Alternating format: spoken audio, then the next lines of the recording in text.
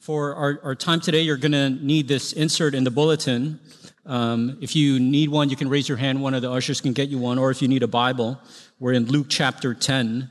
You're going to need this insert today. It's in your bulletin. Or if you put your hand up, one of the ushers could get you one. Or if you need a Bible, we're in Luke chapter 10 today. And I hope, like Rich mentioned, you do stop by the Shell Room today after this service to talk to one of the CDC program heads or one of the board members. Or you can get one of these fresh T-shirts right here.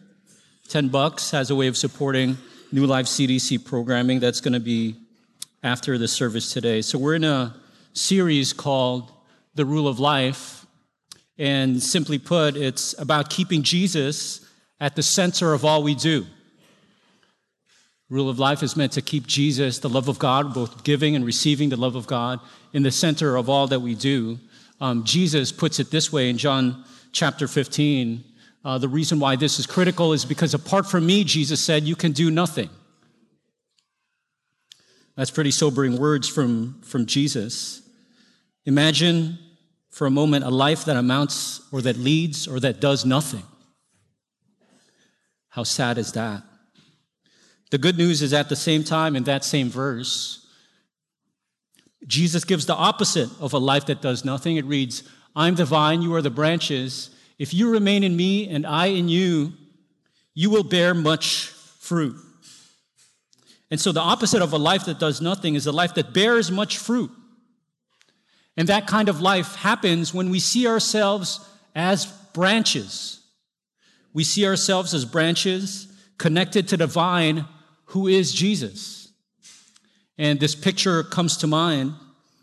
Branches need support, just like what's shown here. It's being supported by this framework or trellis so that that branch becomes more fruitful.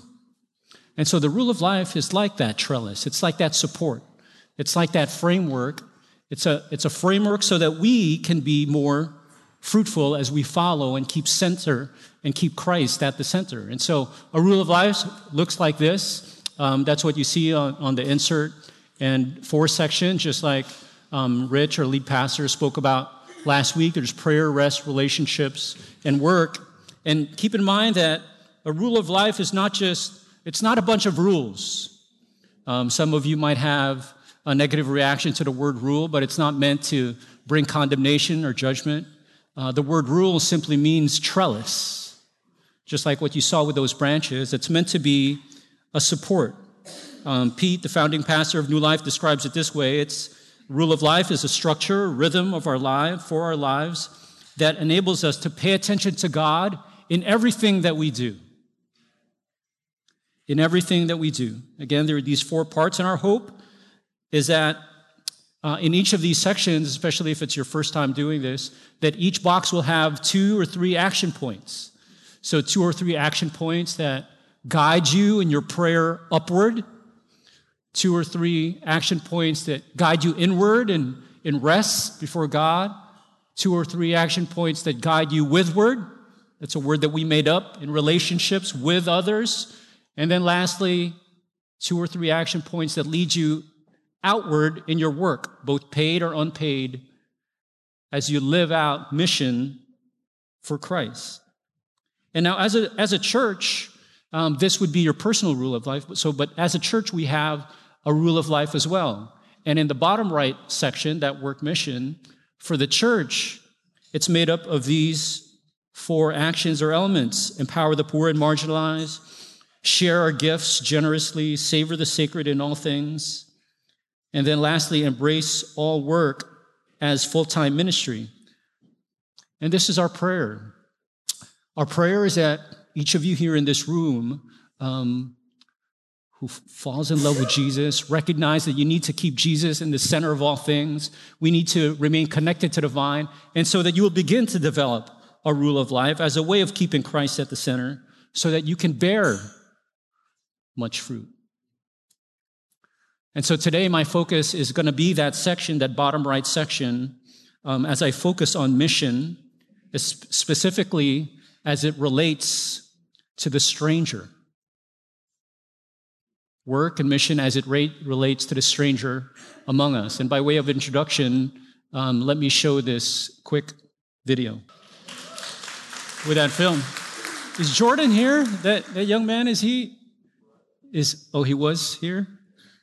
You know, today, and he's in Elmhurst, tomorrow Hollywood. He did a really great job with that.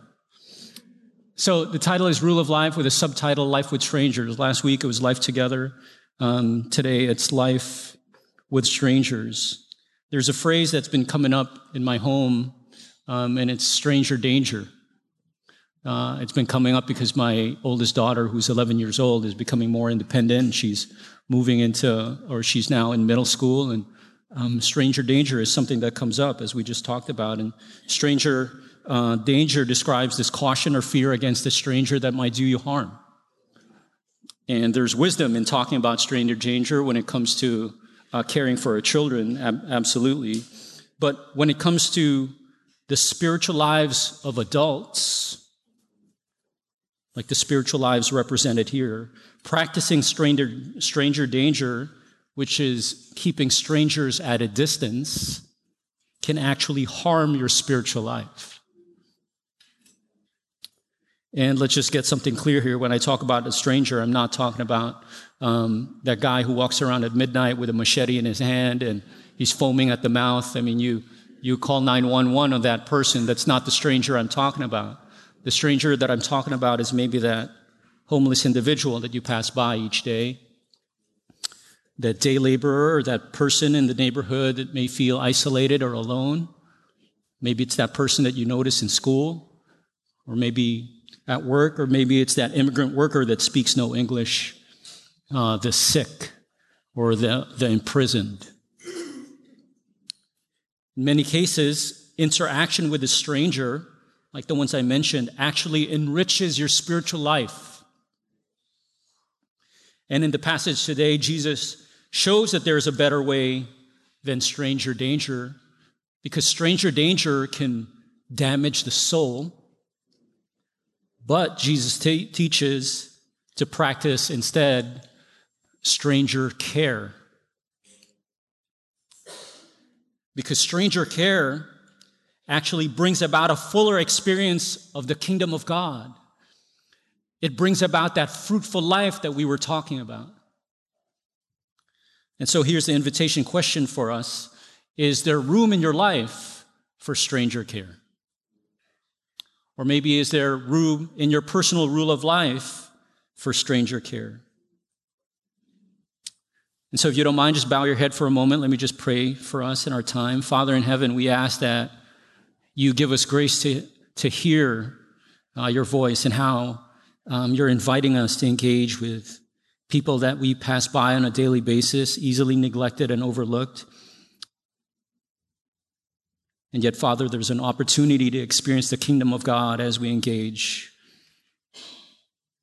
Help us what it means, Lord, to relate to the stranger as we look into your word and your scripture. In Jesus' name we pray. And everybody said, Amen.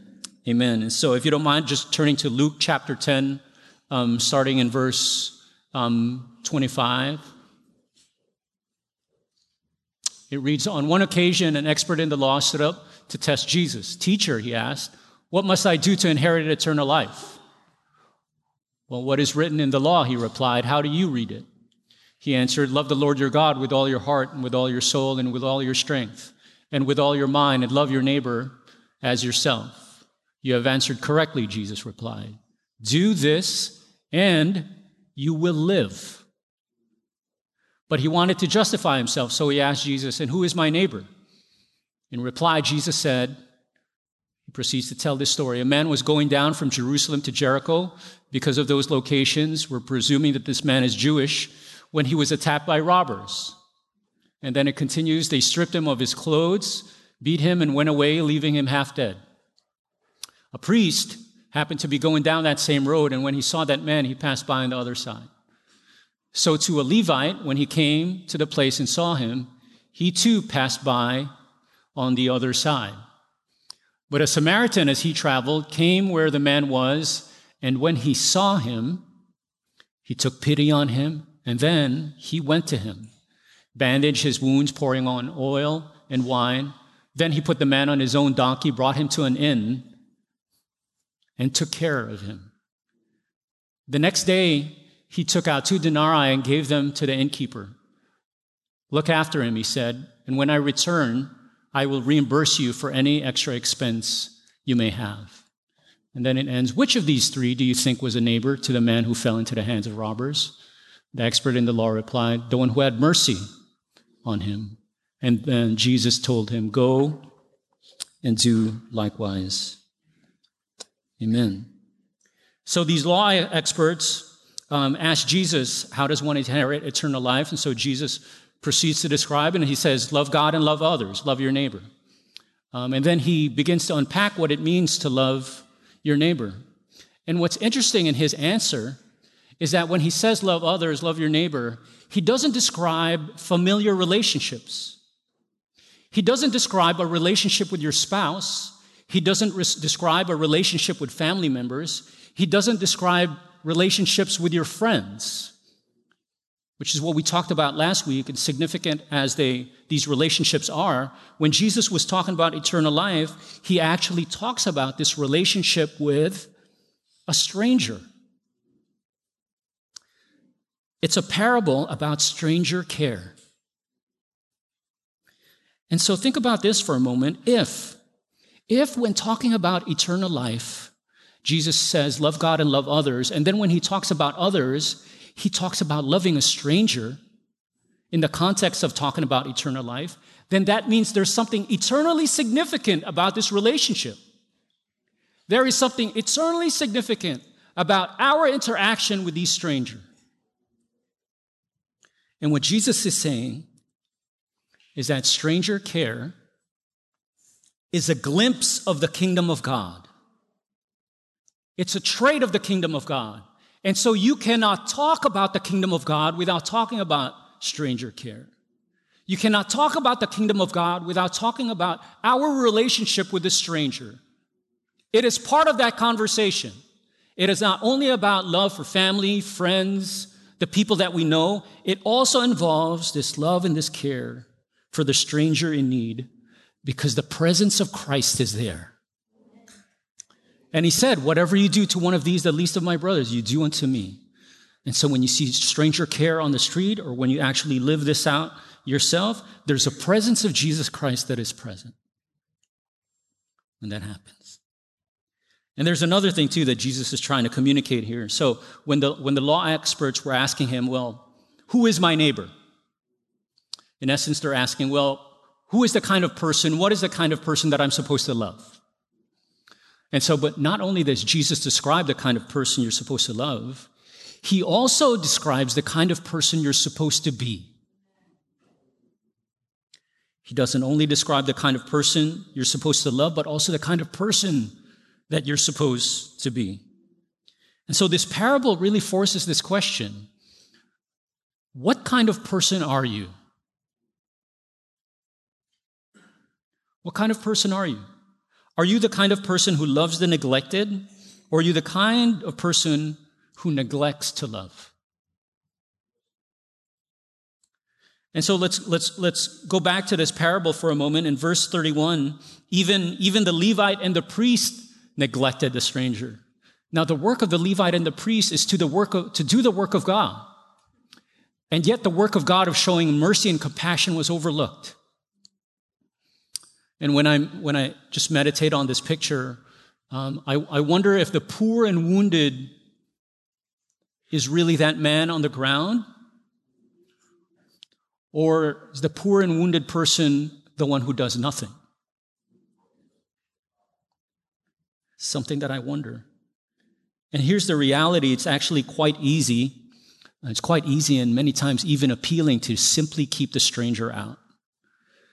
There are many neighborhoods and communities that form to keep the stranger out, to make sure that there is no stranger danger experienced. And then this kind of sentiment is all across the news. I mean, we hear of deportations of individuals and families as a form of stranger danger. The refugee situation, 30 million people. That's a story about 30 million strangers. And so many countries have closed their doors to them. And stranger danger can be so easy. I don't know about you, but it happens with me as well. Just the other week, I was hungry, went to a deli, set my eyes on some salad and some salmon and some quinoa, and picked some up, sat in front of the storefront window and started to eat. And then there's this gentleman on a wheelchair that pulls up to the front. Obviously, he was hungry and he was looking for food. And so you know what I did? I began to kind of scoot over to the right so he doesn't see me stuffing my face. Not one grain of quinoa went to that man. Not proud of it. Maybe you can identify with me. So clearly I could see the kind of person I'm supposed to love. But it's a totally different conversation to ask, well, what kind of person do I need to be? The first question is quite easy. The second question is the invitation for us.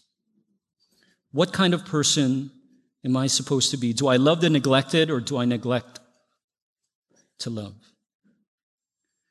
But thank God for Jesus. Thank God that Jesus shows us a better way in Luke chapter 10.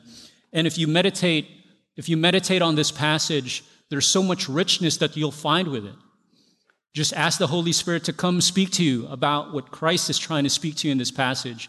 And these are just some of the observations that I've made, that stranger care stops. It stops. It doesn't just keep on walking. It stops and sees the need and then walks closer to that person. Stranger care is also spontaneous, just like how that Good Samaritan reacted. And it's also planned. How do I know it's planned? Because this guy had bandages. What kind of person carries around bandages? Stranger care crosses race because those two races had no dealings with each other. And then also stranger care shows action after compassion. How many times have I felt compassion and then said, well, oh well, and then I just keep on moving? Have you been there? I have. But there is action that follows compassion. But for our time, what I'd like to do is simply unpack two other actions, and I hope these actions make its way to your personal rule of life. And I'm also hoping that maybe New Life CDC could be a program or a vehicle where you can begin to live this out. And so if that's your kind of the bottom right section of your rule of life, as I share today, may it begin to fill up with what you sense the Holy Spirit is speaking to you.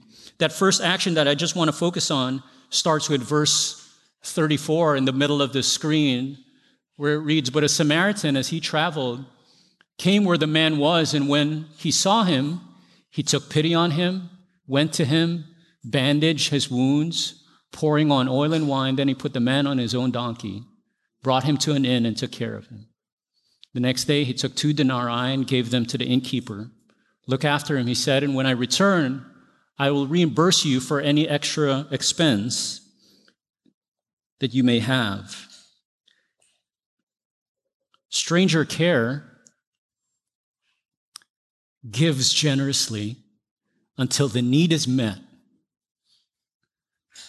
Gives generously until the need is met. Just check out for a moment what went out from this man. Bandages, oil, wine, time with the donkey, denarii. And look, the Samaritan stays overnight to care for this man. And then he hands the innkeeper, what he pretty much does is he hands over his credit card. Use it as you see fit. I'll pay the monthly expense. I mean, is your reaction like mine? I mean, this guy is giving so much of himself. And these two people are strangers. They're enemies. And yet when Jesus was talking about eternal life, this is the kind of relationship that we're to have with a stranger. This is an expression of love, this kind of giving. Man, I mean, I just got to ask myself and ask us here, are we ready to give like this? Because this is what it means to love. This is what it means to love. And so that's why I'm so inspired by the stories that come out of Booster Club. They're the picture to the left, and also Success Groups, the Anti-Poverty Project here at New Life, and how there are so many parents with significant need. There are some parents, they come to us and they reveal to us that they make less than $15,000 a year in New York City. And some of them weep when they come to us because they can't afford after-school help. And they feel like failures when they come to us. And so the need is real because of these financial struggles. But where there has been significant need, there has also been an overwhelming show of generosity in each of these situations. I can't tell you the kind of emails or physical letters that I get with people offering their time, their talent, their treasure. It's overwhelming in the best sense of the word. And many of these small donations, they come with such big sacrifice and stories attached to them. In fact, Booster Club was actually birthed with a gift of $6,000. And then from time to time, I'll get a physical letter that has a check in the tens of thousands of dollars. These are modern day Good Samaritans that walk around. It's a sign of the kingdom of God. This kind of flow of resources, it's a glimpse of the kingdom of God. These flow of resources to address a need. And so if you want to go check out one of the program heads downstairs and you want to cut a check for $1 million today to one of the program heads, I will not refuse it. I will not refuse you. And so just the last action that I want to mention that I hope makes its way to your personal rule of life. The first is that it gives generously until the need is met. The second is that stranger care returns to that place of need until the need is met. Let's go back to the scripture where it says on the bottom of the screen, it says, the next day he took out 2 denarii and gave them to the innkeeper. Look after him, he said, and when I return, I will reimburse you for any extra expense you may have. Look, the Samaritan really could have just left him there. Truth be told, if this Good Samaritan bandaged up the wounds, put the oil of healing upon him, just put him under the care of another, he would have patted himself in the back, taken a selfie, posted it, and he would have still been considered a hero. Wouldn't he? And yet, you know what he does? He comes back. He comes back. Stranger care is not a one-hit wonder. It comes back to that place of need. And so I know many of you've engaged a stranger, and so have I. But the next question for us is, have you gone back? Do you go back to that place of need? Or are you like me, I feel proud about what I've done, and then I just keep on walking?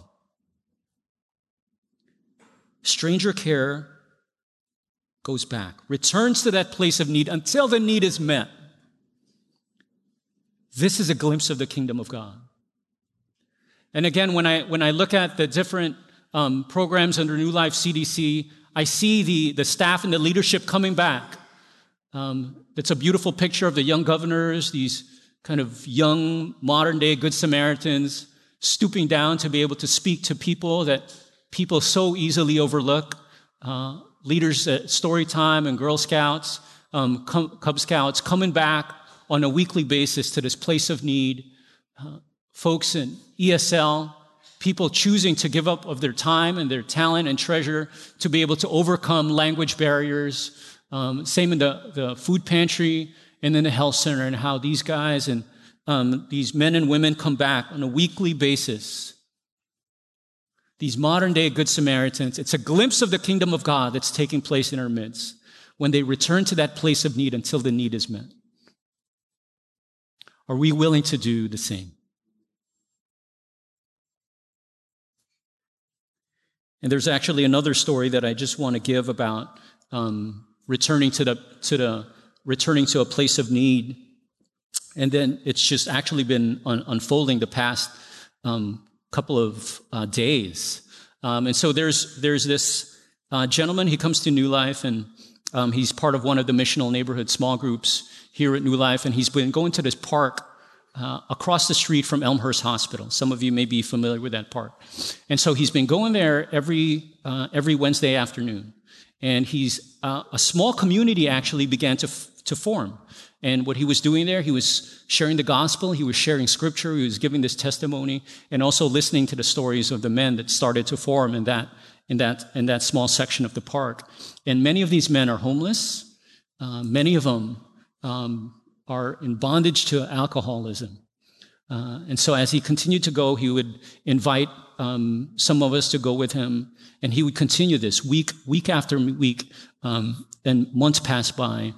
And then his voice, this New Lifer's voice, as he would talk to me, just got a little bit more and more excited about what was happening, because many of them started to turn to Christ and actually receive Christ as Savior.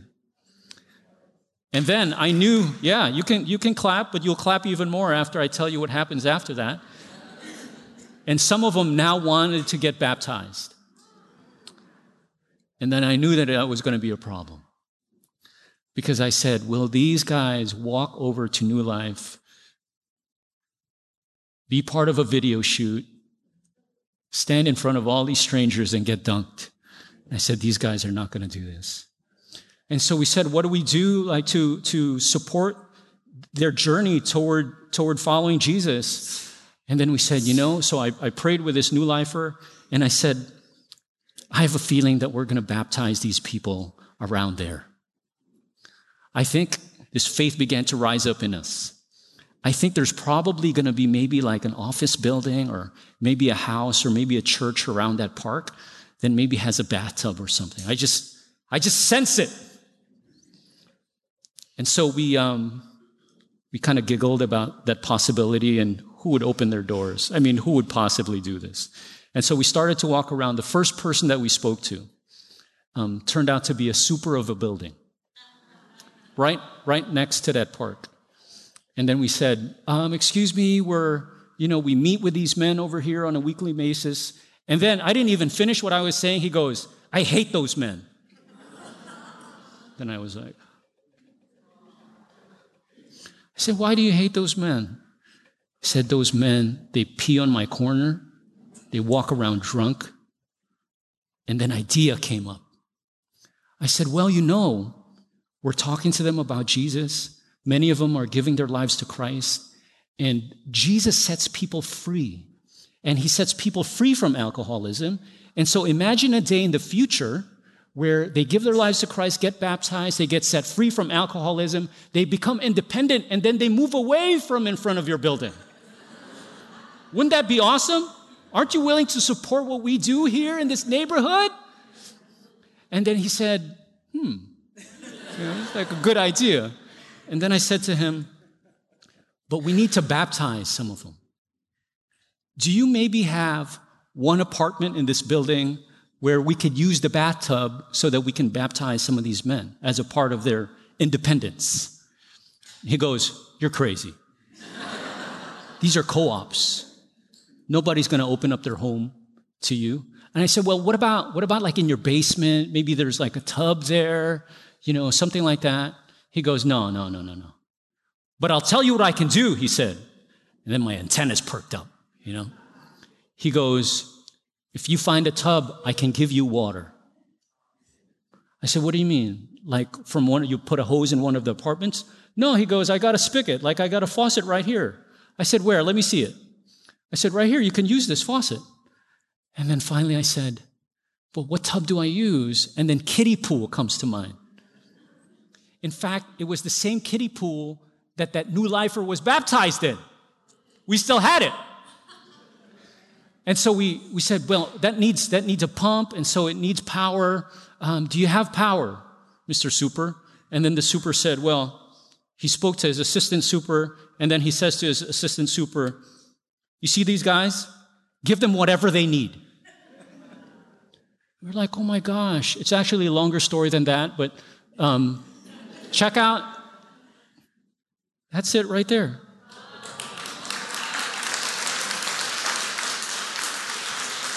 And then, so that's him in the striped shirt. He's plates because, there are plates there because some New Lifers found out about it, and they cook like 6 trays of food for the post-baptism celebration.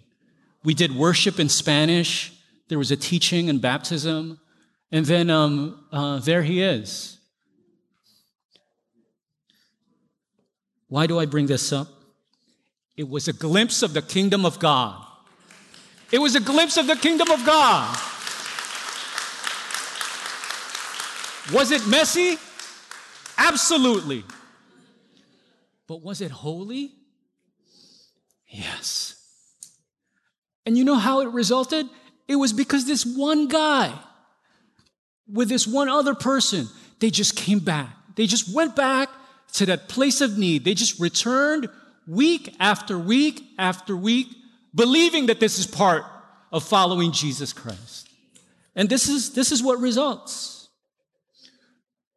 And so now, when you see this, you might feel inspired. You're ready to go to Walmart or Target and buy your own kiddie pools. But I want you to know that inspiration only goes so far. Inspiration might change your behavior for a day or two, but inspiration doesn't change the heart. It doesn't convert the heart so we can live like good Samaritans. Even the rule of life is only a tool. These things don't change the heart. You know what truly converts the heart so that we're motivated and compelled to live like good Samaritans? You know what truly changes the heart? It's a revelation of the love of Jesus Christ. That's what does it.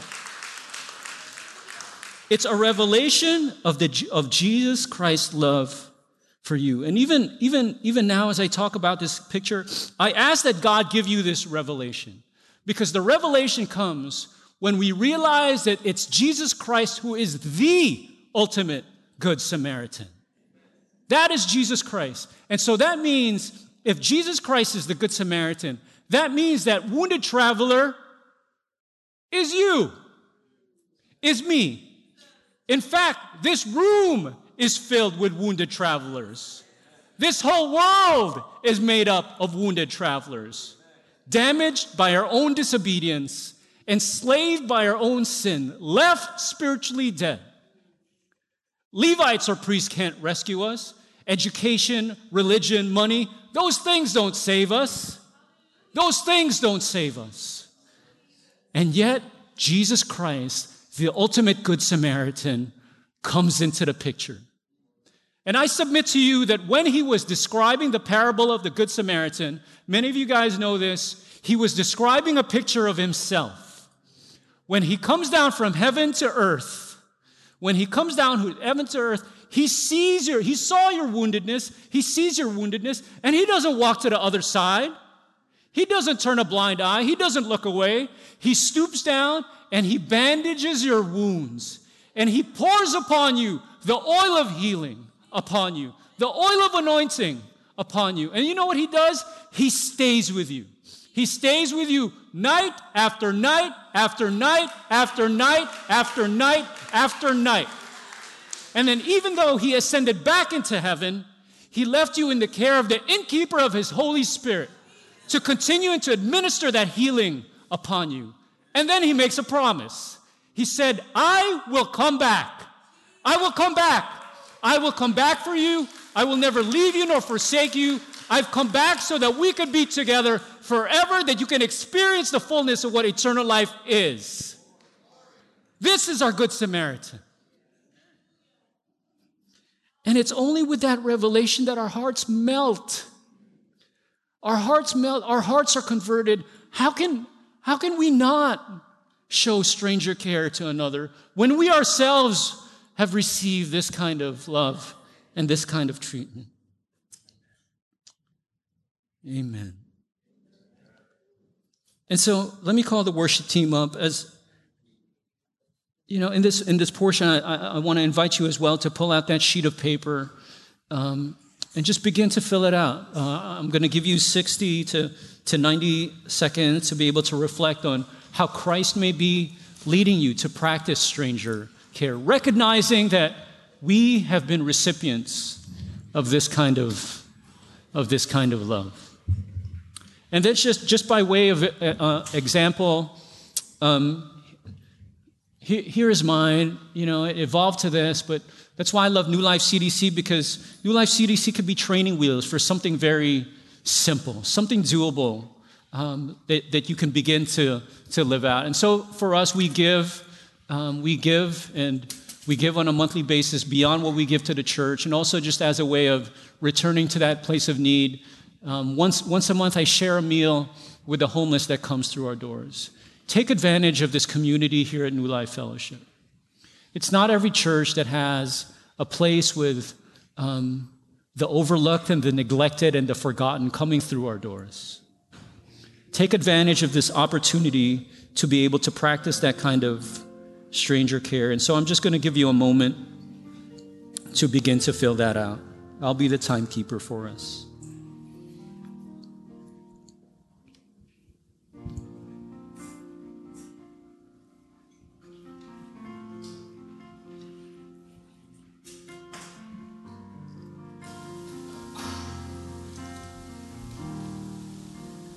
Give myself away. I give myself away so you can use me. Give myself away. Oh God, I give myself away so you can use me.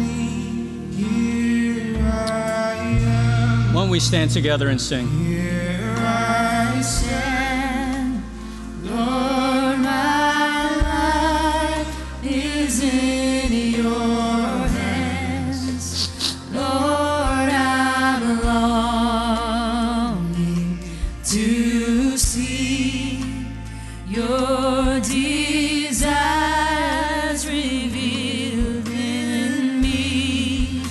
I give myself away.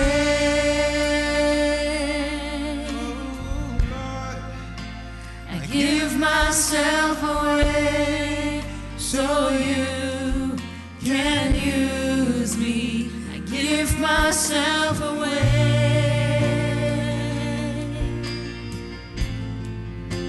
I give myself away so you can use me. Take my heart, take my life as a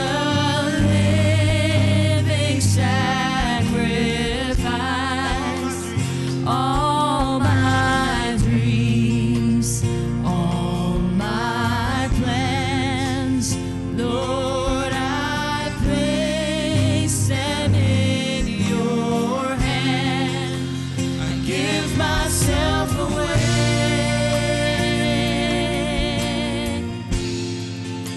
I give myself away so you can use me. I give myself away.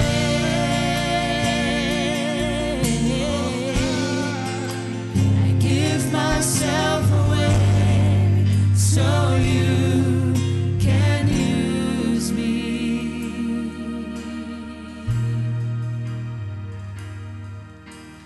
Life is not my own. To you I belong.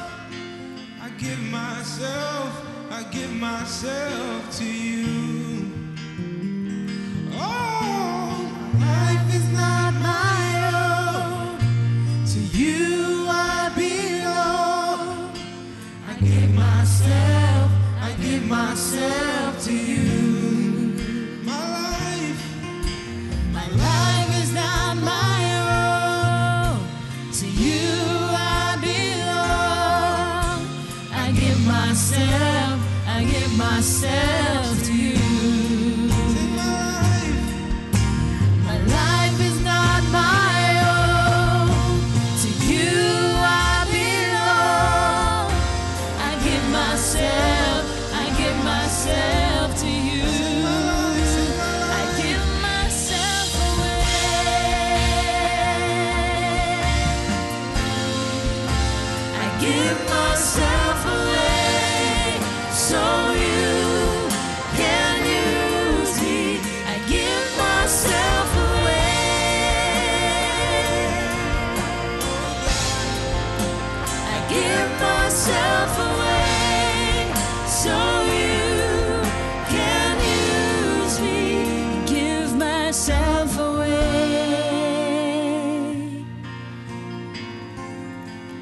give myself away so you can use me. Amen. Amen. Let's have our prayer team come to my left. Invite those who are going to be offering the bread and the cup to come to my right. You know, any act of self-giving love that comes from us is always a response to God's self-giving love. That God is the one who's always giving his love towards us. And it is out of that place of receiving God's love that we are called to offer that love to the world around us. And I love how Red captured who we are in the story. We are fundamentally, first of all, not the Good Samaritan. We're not the priest that goes by. We're not the Levite. We are fundamentally and primarily the man who lay there half dead. We are the one who Jesus needs to bandage up and pour out oil and wine on us. And until we recognize that's who we are, that is what's ultimately going to create in us a heart to then become the Samaritan. And so in a given day, we are both the man who lay half dead and the Good Samaritan. And it is out of receiving the love of God that we are to offer that love to the world around us. Now, the truth is, all of us in this room, we are wounded travelers. We're wounded travelers. And some of you might have come to church today, and on the outside, you look just fine. But on the inside, you are a wounded traveler. Emotionally wounded, relationally wounded, mentally wounded, spiritually wounded. And you feel like there's no one around who can help. But here's the good news. Jesus is walking by. And Jesus, it says, when the Samaritan, it says he saw him and took pity on him. And Jesus Christ, through the power of his Spirit, sees you and takes pity on you and puts mercy on you. And one of the ways that we receive the mercy of God is by receiving prayer. And so our prayer team is here. And maybe you came in here today, you're a wounded traveler. And listen, life gets hard. It gets tiring. And you just need someone to pray with you, to anoint you with oil as a sign of God's presence in your life. And so whatever needs you came in here with, whatever wounds you came in here with, whatever exhaustion you're here with today, we want to pray for you. And to my right, we have the Lord's table where you can come and eat and drink of Jesus. Now, at the end of our service downstairs, we in our shell room, as I mentioned, we have our different program directors. And so if you want more information, you can check that out. And we also have our health center, which is opened up as well in the shell room, behind the shell room area. And so if you've never been through the doors of our health center, we see over 2,000 people per year and offer medical services, dental services, social work services, all within our building. And so if you've never gotten a tour of what's happening in our medical facility downstairs, feel free to stop in there before you head out and see the good work that is taking place here at New Life. Now, as we close, I want to invite you to open your hands towards heaven to receive a blessing. And we walk out of this place not with clenched fists, but with open hands, knowing that we can only give what we have received. And to open our hands in this way is a posture of receiving. And so with your hands and hearts, in a posture of receiving, brothers and sisters and sons and daughters of the living God, may the Lord bless you and may he keep you. Make his face to shine upon you and fill you with peace. And may you walk out of this building in the power of the Holy Spirit, recognizing exactly who you are in this story. You are the man and the woman who lay there half dead. And yet Jesus Christ sees you and wants to raise you up into newness of life. And so may you receive the newness of life that only Jesus can give. And may you in turn offer that life to those you encounter this week. I bless you all today in the strong, in the beautiful, in the merciful name of Jesus. And everyone said, amen. Grace and peace to you all this day.